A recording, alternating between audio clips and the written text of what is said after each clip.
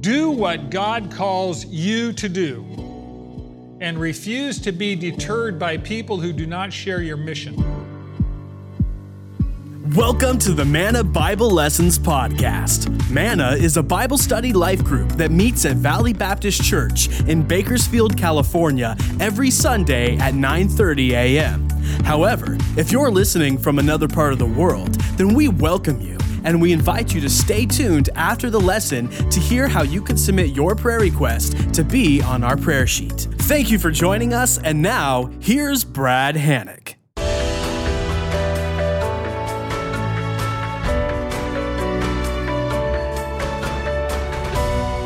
Fellow students, if you would open your Bibles to Mark 3, Mark chapter 3, we're continuing the Gospel of Mark.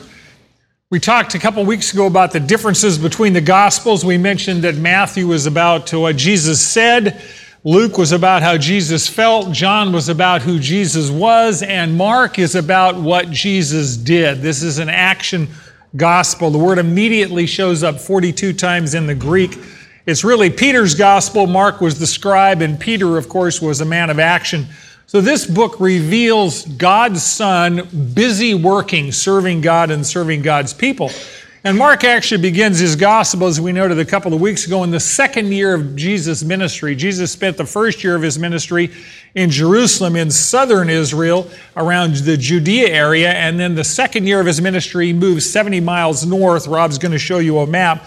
From the Judea-Jerusalem area in the south, 70 miles north to the Sea of Galilee in the north, and his headquarters was really the fishing village of Capernaum, which is on the northwest upper left-hand corner of the Sea of Galilee. You see there, it was a strategic village. It was the middle of two trade routes. The Via Maris came from the sea, from all the way from Egypt, and then passed right through Capernaum on the way to Damascus, and the King's Highway also. So it was a very strategic place that Jesus set up his ministry.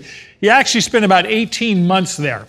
So the first year of his 3-year ministry was in Jerusalem, Judea, about 18 months in Capernaum, and then he spent the last 6 months working in northern Israel and then heading toward Jerusalem, where he had a date with the cross.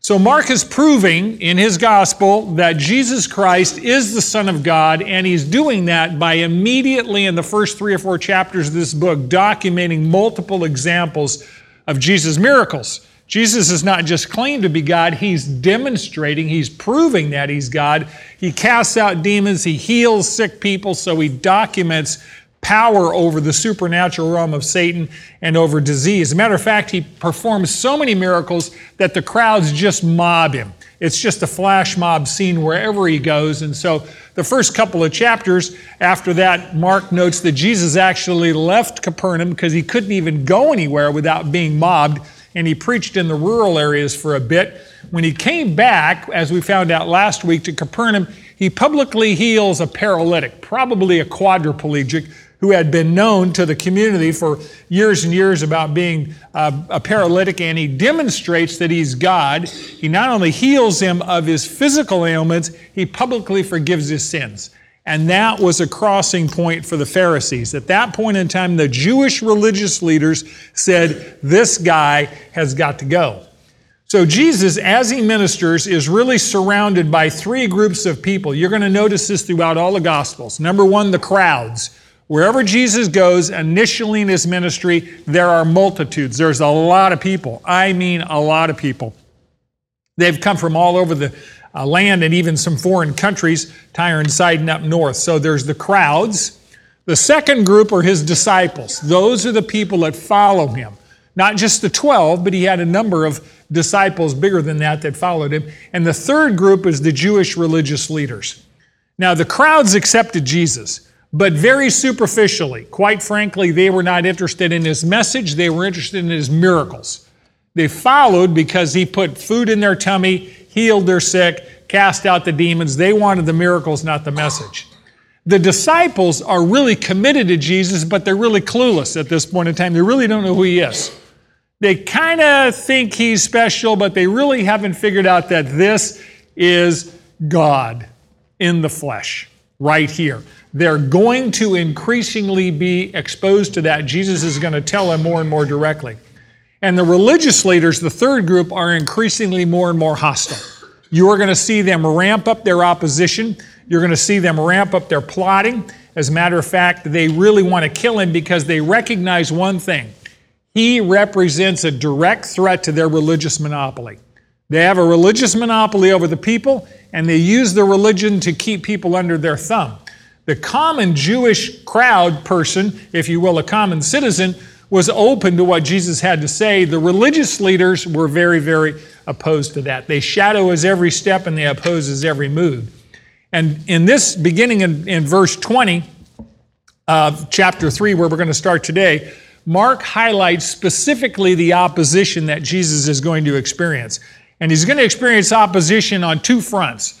First, his family and friends, interestingly enough, they oppose his ministry, and then direct opposition from his enemies. So if you would be so kind, Mark 3, let's pick up the narrative in verse 20.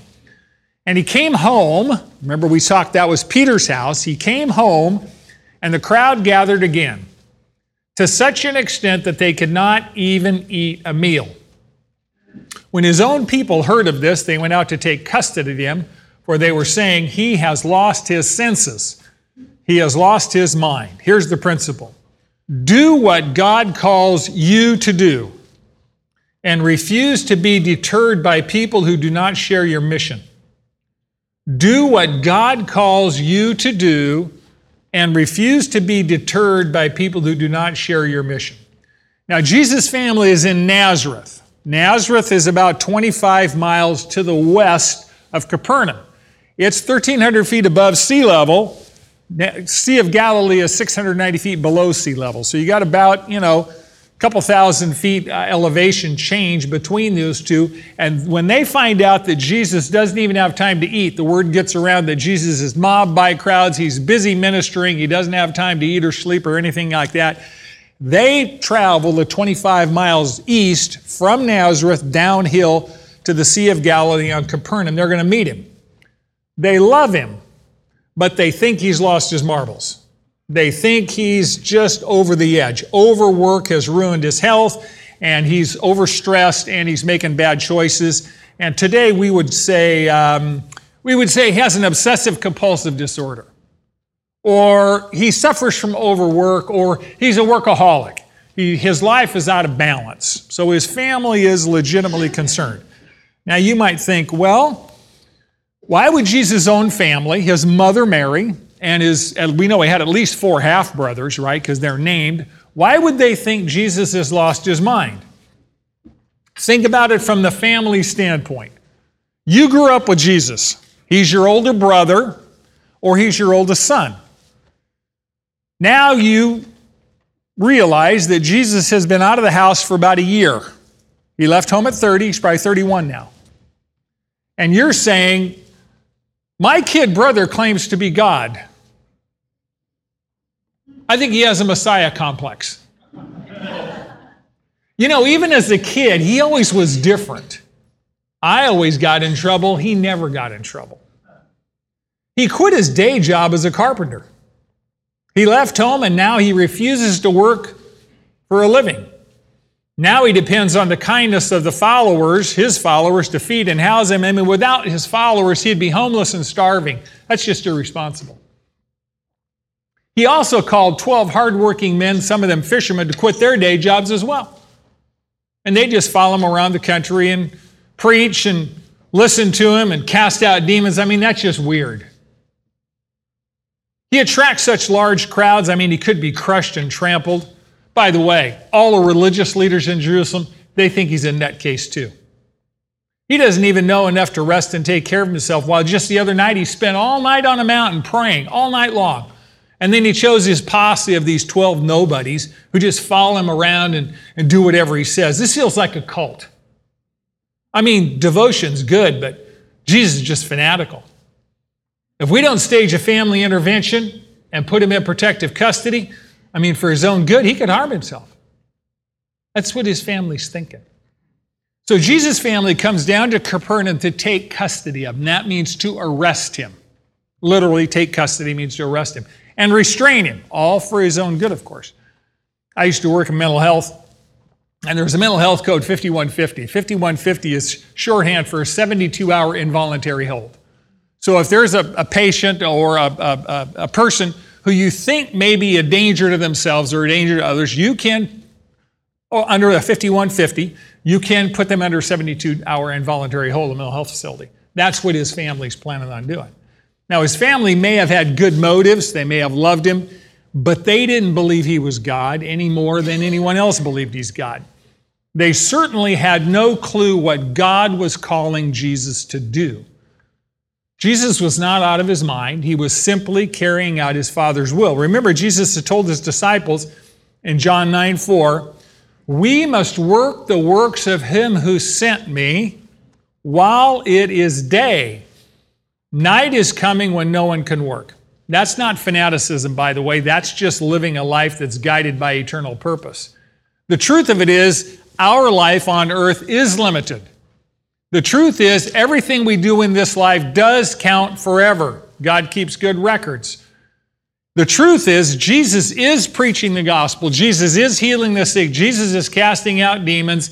And he refuses to be distracted by well-meaning but misguided people. He knows he's got less than 2 years to live. And he's got a lot of work to get done before the cross. You know, the application for us is pretty simple. Every one of us in this room has a job description that God gave you to do. And the job description you have is time limited because every one of you has an expiration date already stamped on your body. You just don't happen to know what it is. But Psalm 139 says, "The days of our life were ordained by God before there was one of them." So we all have an expiration date, and Jesus alone knows what that is. Having that mission and that time frame should cause us then to live eternally purposeful lives like Jesus. I mean, if you knew for a fact that you were going to die tonight at sundown, how would it change how you spent this afternoon? Would it change how you spent this afternoon? I expect that many of us, even of us who know Jesus, if we knew we were going to be dead at sundown, it would make a significant difference. I had a friend of mine in this town that was told about 17 years ago by his doctor. I have no idea how his doctor knew. He said, "You have 48 hours to live." He died in 48 hours. And I thought, I wonder what would happen if someone told me I had 48 hours to live. We would begin thinking about eternity in far more specific ways. So Jesus' own family thinks he's a fanatic. And by the way, it's very easy to get labeled as a fanatical Christian.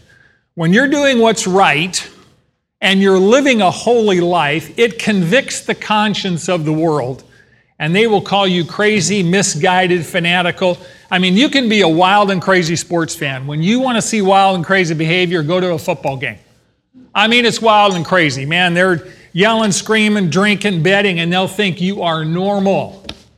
But when you put Jesus first in everything, the world feels guilty over their conduct, and they will put a label on you so they can discount your message. By the way, you're in very good company. They did exactly the same thing to Jesus. They called him fanatical. But see, not only is Jesus' family opposed to his ministry, so are the nation's religious leaders. Pick up the narrative in verse 22. The scribes who came down from Jerusalem were saying, "He is possessed by Beelzebub, and he casts out the demons by the ruler of the demons." And Jesus called them to himself and began speaking to them in parables, saying, "How can Satan cast out Satan? If a kingdom is divided against himself, that kingdom cannot stand. If a house is divided against itself, that house will not be able to stand. If Satan has risen up against himself and is divided, he cannot stand, but he is finished. But no one can enter the strong man's house and plunder his property unless he first binds the strong man, then he will plunder his house." Here's the principle. Only Jesus is strong enough to overpower Satan and set free those who are slaves to sin. Only Jesus is strong enough to overpower Satan and set free those who are slave to sin. By the way, if you're not set free by Jesus, you are a slave. Period. You have no choice. You cannot do other than but sin. People say, "Well, I can choose to quit smoking. I just haven't decided." And you say, "Well, have you tried?" I'll bet you can't quit for a week. "Oh, I could quit any time. I just don't want to." The reality is you can't. Sin is far worse than smoking. It'll guarantee kill you, and it'll kill you forever. So the issue here is people say, I'm free without Jesus. No, you're not free without Jesus. You're a slave without Jesus. These scribes that came from Jerusalem were not just a random group. They were an official delegation from the religious leaders. This was the delegation sent from the key leaders in Jerusalem, and they traveled 70 miles north to Capernaum to monitor every single thing Jesus said and every single thing Jesus did. And they're looking for reasons to discredit him so they can destroy him. They can't dispute his miracles. They can't deny his miracles. I mean, Jesus has done miracles that have been witnessed by hundreds of people. He has been healing the sick 24/7. There's tons of people with testimony saying, I had leprosy, I was blind, I had this infirmity, Jesus touched me and healed me. They're all over the region, right? He's been preaching the gospel with power. People are coming to faith in Christ, and demons have been cast out. People have been healed, and his words are changing lives. And so these leaders are in a big dilemma. It's obvious that they can't say, well, Jesus is just a mere man. Mere men don't do miracles, and he's been doing hundreds of them. He claims to be God. So you might just say, well, he's a liar. He's just lying. Or he's a nutcase. He's a lunatic. Liars and lunatics can't do miracles. They got a problem. So they have to explain away the miracles using some form of supernatural power, but they have a problem. There's only two sources of supernatural power in the universe: God and his angels, Satan and his angels. If they acknowledge that Jesus is operating and performing miracles by the power of the Holy Spirit, then they have to acknowledge that he's God. That they will not do. So they have to, in one way or another, explain his miracles by some other power source. And they do it by the power of Satan. They claim that he is possessed by Satan himself. In the Greek, by the way, the name for Satan is Beelzebul. B-U-L, bull, right? Beelzebul originally referred to the Philistine god of Ekron. It was one of the cities in Philistia, and Philistia is a city-state right next to Israel. And Beelzebul means Lord of the high place, or Lord of the dwelling place. Originally, it meant the place where the evil spirits dwelt. Baal, B-A-A-L, means Lord or Master. So the Jews changed the name Beelzebul, B-U-L, to Beelzebub, B-U-B. And Beelzebub means Lord of the dung, Lord of the manure heap, or Lord of the flies, which inhabited the manure heap, right? So years ago, there was a very famous book called Lord of the Flies. Well, that's what Beelzebub means. So the Jews were very sarcastic. They called Satan Beelzebub. They called him the Lord of the dung heap. And now they are calling the Holy Lord of Heaven, Jesus Christ himself, by the foulest, vilest blasphemy possible. They claim that the Son of God is possessed by the Lord of the dung heap. That's pretty insulting. They claim that Jesus does not have the power in himself to cast out demons, but depends upon the power of Satan to cast out demons. You know, this would have been a good time if you and I had the power for those 12 legions of angels that Jesus talked about. I'd have just said, take them out of here. But Jesus doesn't do that because he's God and he loves people, even his enemies. Very, very patient, which I'm very grateful for because I was his enemy and he was patient with me, and you were as well. So Jesus calls these religious leaders who are calling him the vilest, foulest names, and he calls them to himself, and he speaks to them in parables or analogies. By the word parable means to lay alongside of or to throw alongside of. So if there's a new idea and you want to understand this new idea, one of the best ways to do it is lay that new idea alongside an idea you already understand. And then when you compare the two, you'll have a better understanding of the new idea. Next week, Lord willing, we're going to talk about the parable of the sower and the seeds and the soils as an illustration. God uses that. Jesus uses that at that point. So a parable is really an earthly story with a heavenly meaning. It's a common everyday experience that illustrates and makes clear a spiritual lesson. So Jesus is going to use this methodology now with these people who want to kill him, the Pharisees and the scribes. And like all good teachers, Jesus begins with a question. And he says, how can Satan cast out Satan? Good question. I mean, Satan, number one, is not omnipotent. Number two, Satan's a very rational creature, very evil, but very rational. He doesn't want to destroy his own kingdom. Why would you want to do that? Satan and his demons are most effective when they're invisible. Why? Jesus says, why would Satan expose his own demons who are undercover, who are very effectively tempting people to sin, who are very effectively distracting people from the truth when they're in the synagogue? Why would Satan expose his own demons and throw them out? Why would that make any sense? Because remember, Jesus has been casting out demons. And they're saying, you're casting out demons by the power of Satan. And Jesus says, it doesn't make any sense. Why would Satan want to destroy his own kingdom? He's not on a suicide mission. Why would he throw his own demons out? They're very effective when they're inside people, possessing people, and invisible. Then Jesus states a principle, an axiom. He says, if a kingdom is divided against itself, that kingdom cannot stand. If a house is divided against itself, that house will not be able to stand. Abraham Lincoln quoted Jesus on June 16, 1858. He had just been nominated by the state of Illinois as their representative, the Republican nominee for the Senate. And he quoted Jesus on this date in his acceptance speech, and he said, a house divided against itself cannot stand. I believe this government cannot endure permanently half slave and half free. I do not expect the house to fall, but I do expect it will cease to be divided. It will become all one thing or all the other thing. Jesus Christ said the same thing when he said, no one can what? Serve two masters. You're going to have one or the other. Now, this is pretty obvious. If you're going to have unity, you must have stability. Right? You've all heard the commentary or the complemented, the truism, divide and conquer. So the way you conquer something is to divide it, right? The best way to destroy anything is to destroy its unity by dividing it. Success comes from sticking together. I have a comment about some of our political processes, and my comment is, you cannot sink half the boat. You cannot sink half the boat, because if one half sinks, the whole boat is lost.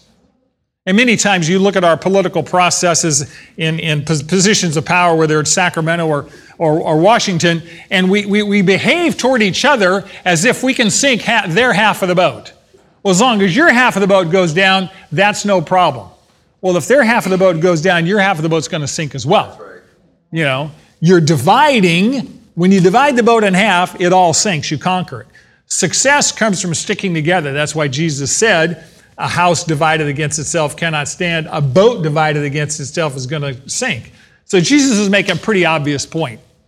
If Satan's working against himself, if Satan is casting out his own demons, his kingdom's not going to last. He's tearing it down with his own hands. And we say, well, that's pretty obvious, Brad. I mean, we experience that in our life today. If you take division far enough, divided couples divorce. If you take it far enough. If you take it far enough, divided nations engage in civil war. That is not a recipe for stability, durability, or long-term success. A house divided is going to fall. James even takes it one step further. He said a double-minded person, a person with a divided mind, is what? Unstable in all their ways. So this business of being divided not only applies to Satan's kingdom, it applies to earth's nations, it applies to our marriages, it applies to churches, it applies to families, it even applies to ourself. Being a double-minded person is unstable, and you will fall apart if you do enough of that. So in verse 27, Jesus is going to illustrate the principle.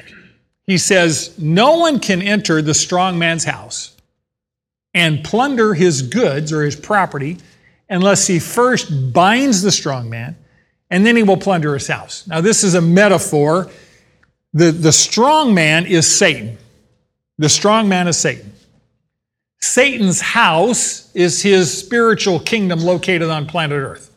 Satan has a spiritual kingdom, by the way, and it's headquartered here on planet Earth.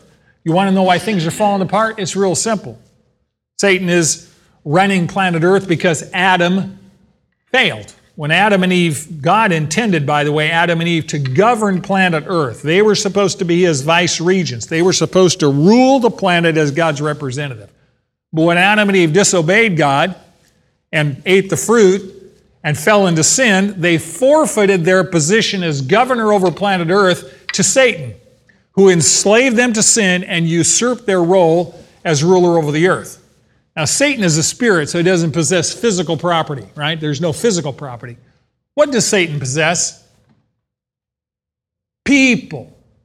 Satan's property are the demons he controls and the people he possesses that are enslaved by sin. So Satan's property are people who are slaves to sin. How many people are slaves to sin?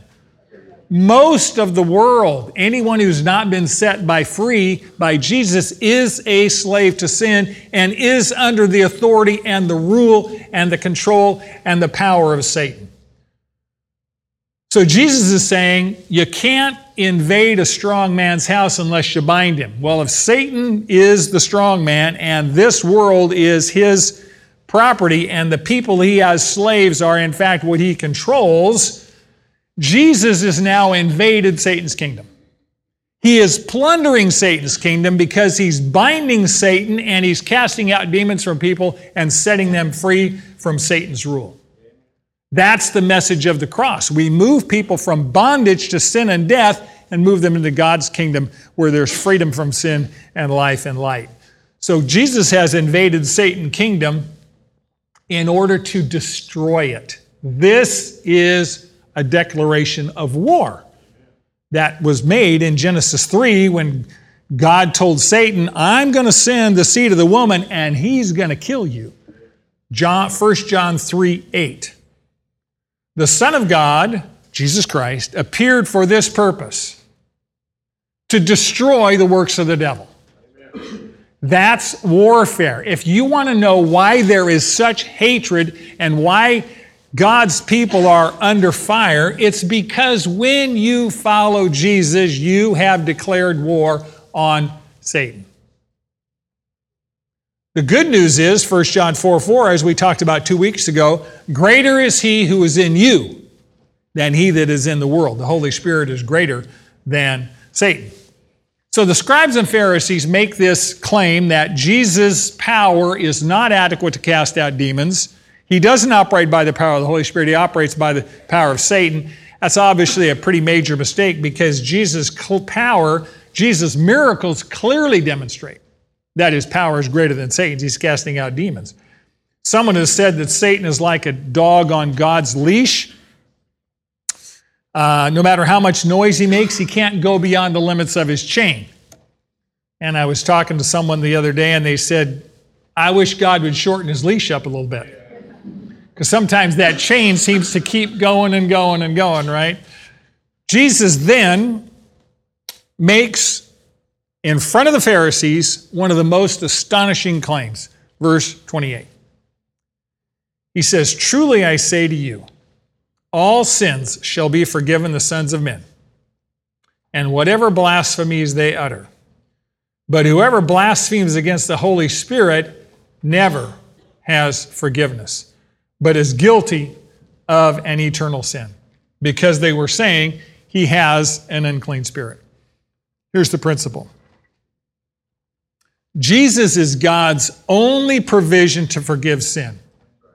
So when you reject Jesus, your sins will never be forgiven. Jesus is God's only provision to forgive sin. So when you reject Jesus, your sins will never be forgiven. 13 times in the Gospel of Mark, Jesus says, truly, truly, I say to you. When Jesus says, I say to you, he's speaking from his own authority as the very Son of God. First, the good news. All classes and all types of sin are forgivable. Jesus is not teaching universalism. Everyone's go to heaven. That is definitely not the case. Jesus says, God is a God who delights to forgive all kinds of sins. One of the reasons you should read the Bible every day, it's the power of God, but it also is meant to encourage. And when you read the biographies of God's saints, you will notice that they are like you and me. They are human, and they do sin. And God's Word is painfully honest in describing the failings of His own children. It's also enormously encouraging that God's Word acknowledges and highlights God's response to human sin, which is forgiveness. Abraham, Isaac, and Jacob, father, son, and grandson, were all congenital liars. Every single one of them. They just learned bad habits from dad and grandpa. Both Lot and Noah got drunk. And they got drunk with disastrous results. Moses was a murderer. David was both an adulterer and a murderer. Judah committed sexual immorality with his own daughter-in-law. Manasseh, king of Judah, sacrificed his own children, burned his own children to death to the idol Moloch. Peter denied even knowing Jesus. Paul killed God's followers, and every single one of these saints were forgiven because they repented, and God delights to forgive sin. Now, when Jesus came to earth in the incarnation, He took on human flesh at birth. Philippians 2 says He emptied Himself and set aside the prerogatives of His deity. In other words, He laid aside the power He had in heaven. Jesus, as a man, was a servant, and He was completely submissive to His Father's will while He was on earth, so He's a model for us. What we may not understand is that Jesus was completely also dependent on the power and direction of the Holy Spirit to accomplish what He accomplished on planet Earth. He was conceived by the Holy Spirit. The Holy Spirit was present at His baptism. The Holy Spirit led Jesus into the wilderness for 40 days. The Holy Spirit gave Him the power to overcome Satan's temptation. It says when He returned to Galilee in the power of the Holy Spirit. The very first sermon Jesus preached in Mark chapter 1 was in His own hometown of Nazareth, in the synagogue. And He quotes Isaiah 61 at that very first sermon, which prophesied the work the Messiah would do. This is not found in Luke, it's found in Mark. I'm sorry, not in Mark, but in Luke. Luke 4. This is Jesus' very first sermon. Very first words of His public sermon came out of His mouth, and He said, "The Spirit of the Lord is upon me, because He, the Holy Spirit, anointed me to preach the gospel to the poor. He, the Holy Spirit, has sent me to proclaim release to the captives, recovery of sight to the blind, to set free those who are oppressed, to proclaim the favorable year of the Lord." And then immediately, in the power of the Holy Spirit, Jesus began to preach the gospel, to heal the sick, to set free those who were enslaved to sin and Satan.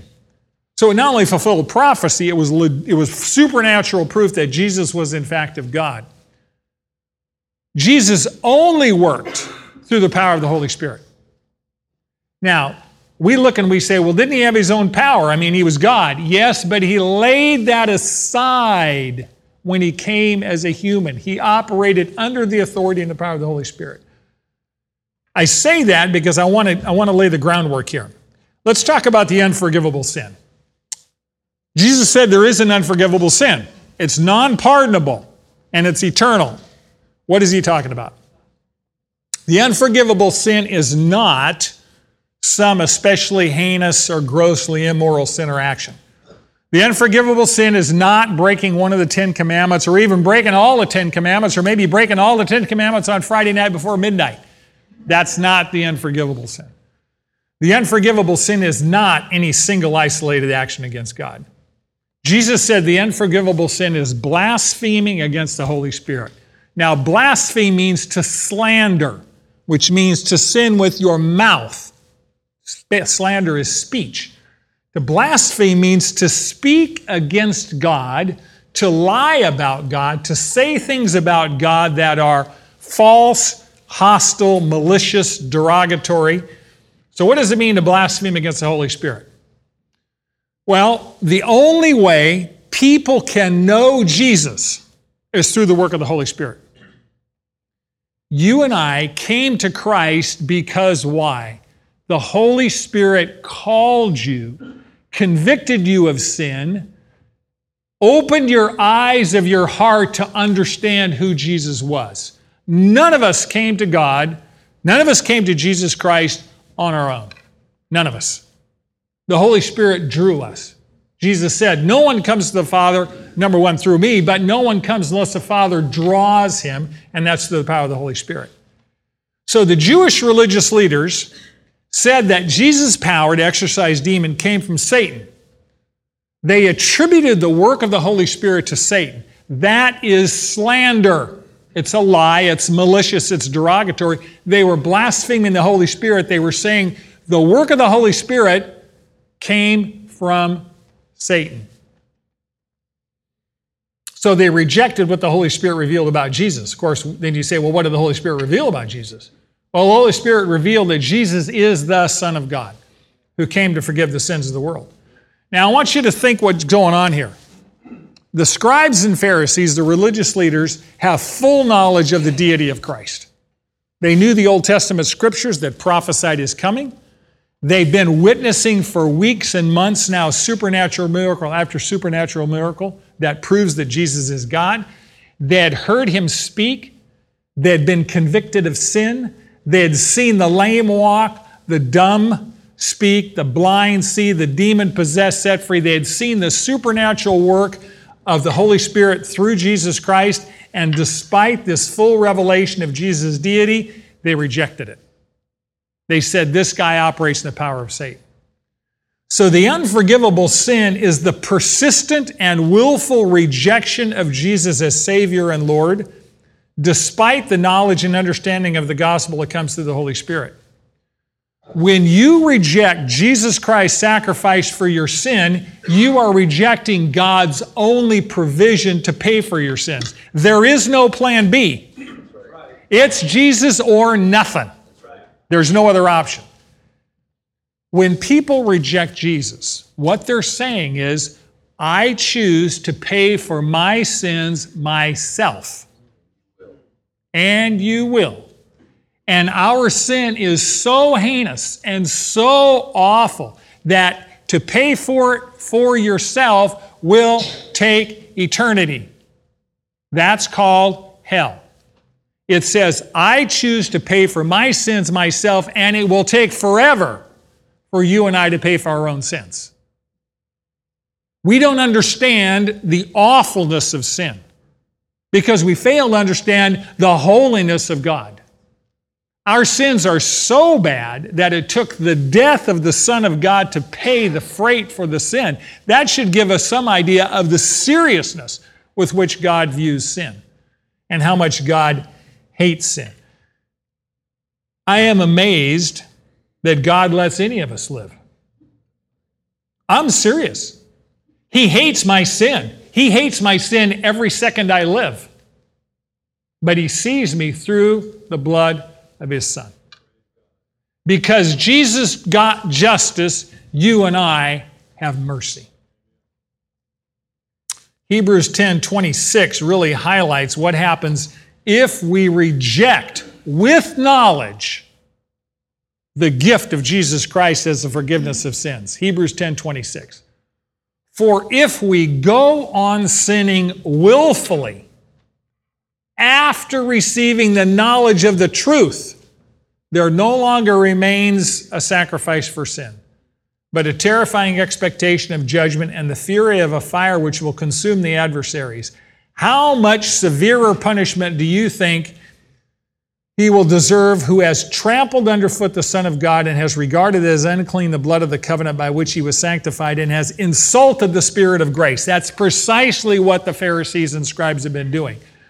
So the point here is to know the gospel, to be exposed to the truth, and to persistently reject it leads to certain judgment, because there is no other solution for human sin other than payment.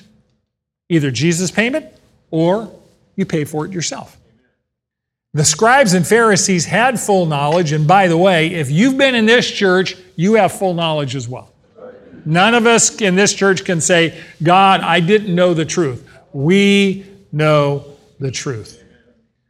If you persist, if people persist in telling God, my will be done, and by the way, you don't have to say that to God, you can just live it. But if you persist in saying, my will be done, and you persist long enough, one day God will say, thy will be done. Or in the vernacular, have it your way. Right? You want to live eternity without me? I give you your way. I am amazed and almost struck dumb by people who want nothing to do with Jesus Christ for the first 80 years of their life, and then they say, well, I'm going to spend eternity with him. And I say, you can't stand him now. You want nothing to do with him now, and somehow you're going to spend eternity with him? It doesn't add up, right? So when God lets you have your own way, you have passed the point of repentance, and you have entered the realm of judgment. Because if God ever says to you, have it your way, that is judgment. Because your way is never God's way without the indwelling Holy Spirit, without the blood of Jesus Christ who cleanses us from all sins. Unredeemed, none of us chose God. None of us chose God. He called us and we responded to his loving call at that point. 3 times in Romans 1, very sobering chapter, Paul speaks of God giving people over to their destructive desires. They know the truth. It says they repress the truth. They don't want to know the truth. Don't disturb me with the facts. I made up my mind. I've seen Jesus do miracles. I've seen him heal the sick. I've seen him cast out demons. He's not God. He's doing it by the power of Satan. That is suppressing the truth in unrighteousness. And we have a whole culture that does that today. We have a whole culture that does that. The scientific evidence that validates the existence of God is called the universe.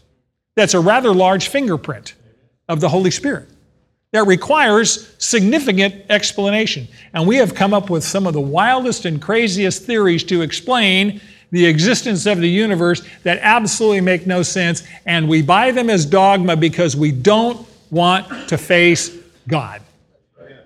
That's suppressing the truth. And at some point in time, one of the things we've talked about in this class, for those of you that are new, we've said sin makes you stupid. God is the source of all wisdom. Sin separates you from God.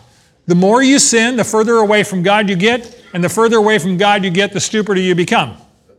So when the culture makes decisions that we as Christians go, what are they thinking? You have the Holy Spirit who shines light of truth, so you see things from God's standpoint. You see reality.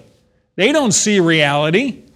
They're in rebellion against God, and so they're going to continue to be foolish and more foolish. At some point in time, God no longer calls people to repent. And he says, have it your way, and at that point in time, judgment is certain. I am humbled that repentance is a gift from God. Many of us think, how many of you talk to people? I've talked to so many people. You know, later on, I'll make my peace with God. On my deathbed. Really? So you think you can just choose to repent whenever you want? Repentance is a gift. The Apostle Peter goes to preach to Cornelius. Remember the Roman centurion? So he preaches to this Gentile Roman centurion household, and he says, before he goes, God shows him this vision of a sheet coming down from heaven, remember, and all the unclean animals are in it. And God says, rise, Peter, kill any. He goes, God, I can't touch that. That's unclean. I'm kosher. Don't you know I'm a good Jewish boy? We don't eat any of that stuff. God says, what I have called clean, don't you call unclean. Immediately, Peter gets the call, and the messengers come and say, you go to Cornelius and preach the gospel to him.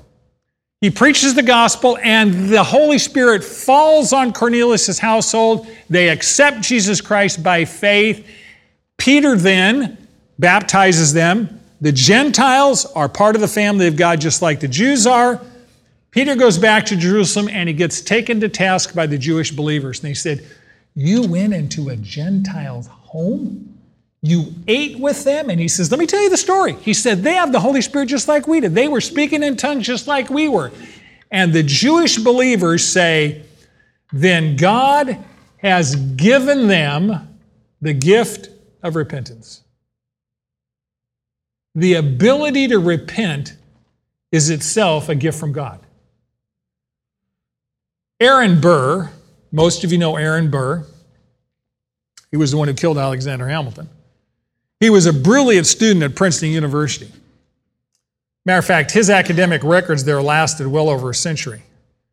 When he was enrolled there, a great revival broke out, and Aaron Burr became very convicted of his sin.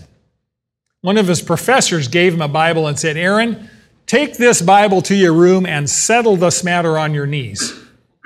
But instead of kneeling, he tried to shake off the conviction the Holy Spirit had in his life about sin. The Holy Spirit was really bringing conviction to him about sin. Finally, in desperation, he records that he cried out to God, oh God, let me alone and I'll let you alone. He later recounted that as soon as he said this, all conviction of sin left him. Many years later, a friend tried to introduce him to Jesus Christ. Aaron Burr told him, from that day to this, I've never had one desire to become a Christian. When the Holy Spirit calls your heart, don't refuse him. Because when he stops calling, salvation becomes impossible. Verse 31, then his mother and his brothers arrived, and standing outside, they sent word to him and called him. A crowd was sitting around, and they said to him, behold, your mother and your brothers are outside looking for you. Answering them, Jesus said, who are my brother and my mother? Looking about those who were sitting around him, he said, behold, my mother and my brothers, for whoever does the will of God, he is my brother and sister and mother. Here's the principle. Spiritual family is more important than physical family. Many of you know this by heart experience. And everyone who obeys the will of God belongs to Jesus' family. Spiritual family is more important than physical family, and everyone who obeys the will of God belongs to Jesus' family. So, finally, Mary and his half-brothers, they arrive in Capernaum. Jesus is busy healing the sick, teaching the gospel, casting out demons. The house he's in are jam-packed, and his family can't even get inside to see him. So they send word in, we're here, send Jesus out, we want to talk to him. They expect that, of course, Jesus is going to stop his ministry, walk out of the house, and meet with them. And their goal, of course, as we found out earlier, is to restrain his activity. He needs to slow down. He needs to stop doing so much ministry. He's losing his senses, so they were trying to get to him. And when the messenger comes in and says, by the way, your mother and your brothers are outside waiting for you, Jesus looks around at those sitting around him. These are his disciples. And he asks a question. He says, what kind of people are my family? What kind of people are my family? He says, those who follow me are my family. Those who obey me are my family. Now you have to understand, in Jewish society, this was shocking. Because first century Jewish society highly valued family relationships. Family relationships were really, really important. I mean, if you were son, daughter, mother, it was honored. Blood family relationships were crucially important. And Jesus says, spiritual family is a higher priority than physical family. We know this. The deepest bonds between people are spiritual bonds that are forged by the Holy Spirit. The most intimate human relationships are always spiritual. more than physical or more than emotional. Earthly families are God's gift to us, but they're time limited, right? To here on earth. Jesus' kingdom family is going to last forever in heaven. So who belongs to Jesus' family? Jesus says, my family are anyone who does God's will. Not just talks about it, actually does it. So here's an interesting question for y'all. If you want a more intimate relationship with Jesus, do what he says. I know it sounds simple. Jesus told his disciples, you are my friends if you do what I command you. There's two extremes, I guess, in our view of human families. One is to neglect the family. Of course, the other hand is to worship the family, and both of those are not of God. The Bible does command us to love and provide for our own families. On the other hand, Jesus says, he who loves father or mother more than me is not worthy of me. And he who loves son or daughter more than me is not worthy of me. Because if you love something more than God, you have an idol. Your idol can be your spouse. Your idol can be your children. And for those in the room here, your idol can be your grandchildren especially. Brad, you had to say it. Why? Mark 12:30, and you shall love the Lord your God with all your heart, all your soul, all your mind, and all your strength. By the way, the best way to love your family is to love Jesus more than your family. You all know this in the room, but I will tell you, if you're single, this is for you. Never marry anyone who does not love Jesus more than they love you. Write it down. Never marry anyone who does not love Jesus more than they love you. Period. When you love Jesus with everything you are, he will love your family through you with everything he is. Did you hear that? When you love Jesus with everything you are, he will love your family through you with everything he is, and his love is better and stronger and more enduring than yours. He will teach you to love your family with his divine love. And by the way, no matter how much you think you love your family, Jesus can teach you to love them more. But that only works when we love Jesus more than any other human love. You know, Christians around the world, in many cases, are rejected by their blood relatives for following Jesus. Some part of the world, if you follow Jesus, your blood relatives are commanded to execute you. Very hard to hear. But God has family members all over the world. That's why we say, as part of God's family, God's people, we do life together, right? Here on earth. But God's family does life together forever in heaven. Phenomenal. Okay, let's summarize, and then I'll ask Tom to come up and lead us in prayer and praise. Number one, do what God calls you to do and refuse to be deterred by people who do not share your mission. God has a mission for you to do. Get on with it. And don't get distracted from it, because there's a lot of people on the planet who is not in your calling and not sharing your mission. Number two, only Jesus is strong enough to overpower Satan and set free those who are slaves to sin. Number three, Jesus is God's only provision to forgive sin. So when you reject Jesus, your sins will never be forgiven. And lastly, spiritual family is more important than physical family. Everyone who obeys the will of God belongs to Jesus' family. That's one of the reasons we can say with the degree of certainty we do that God's people do life together.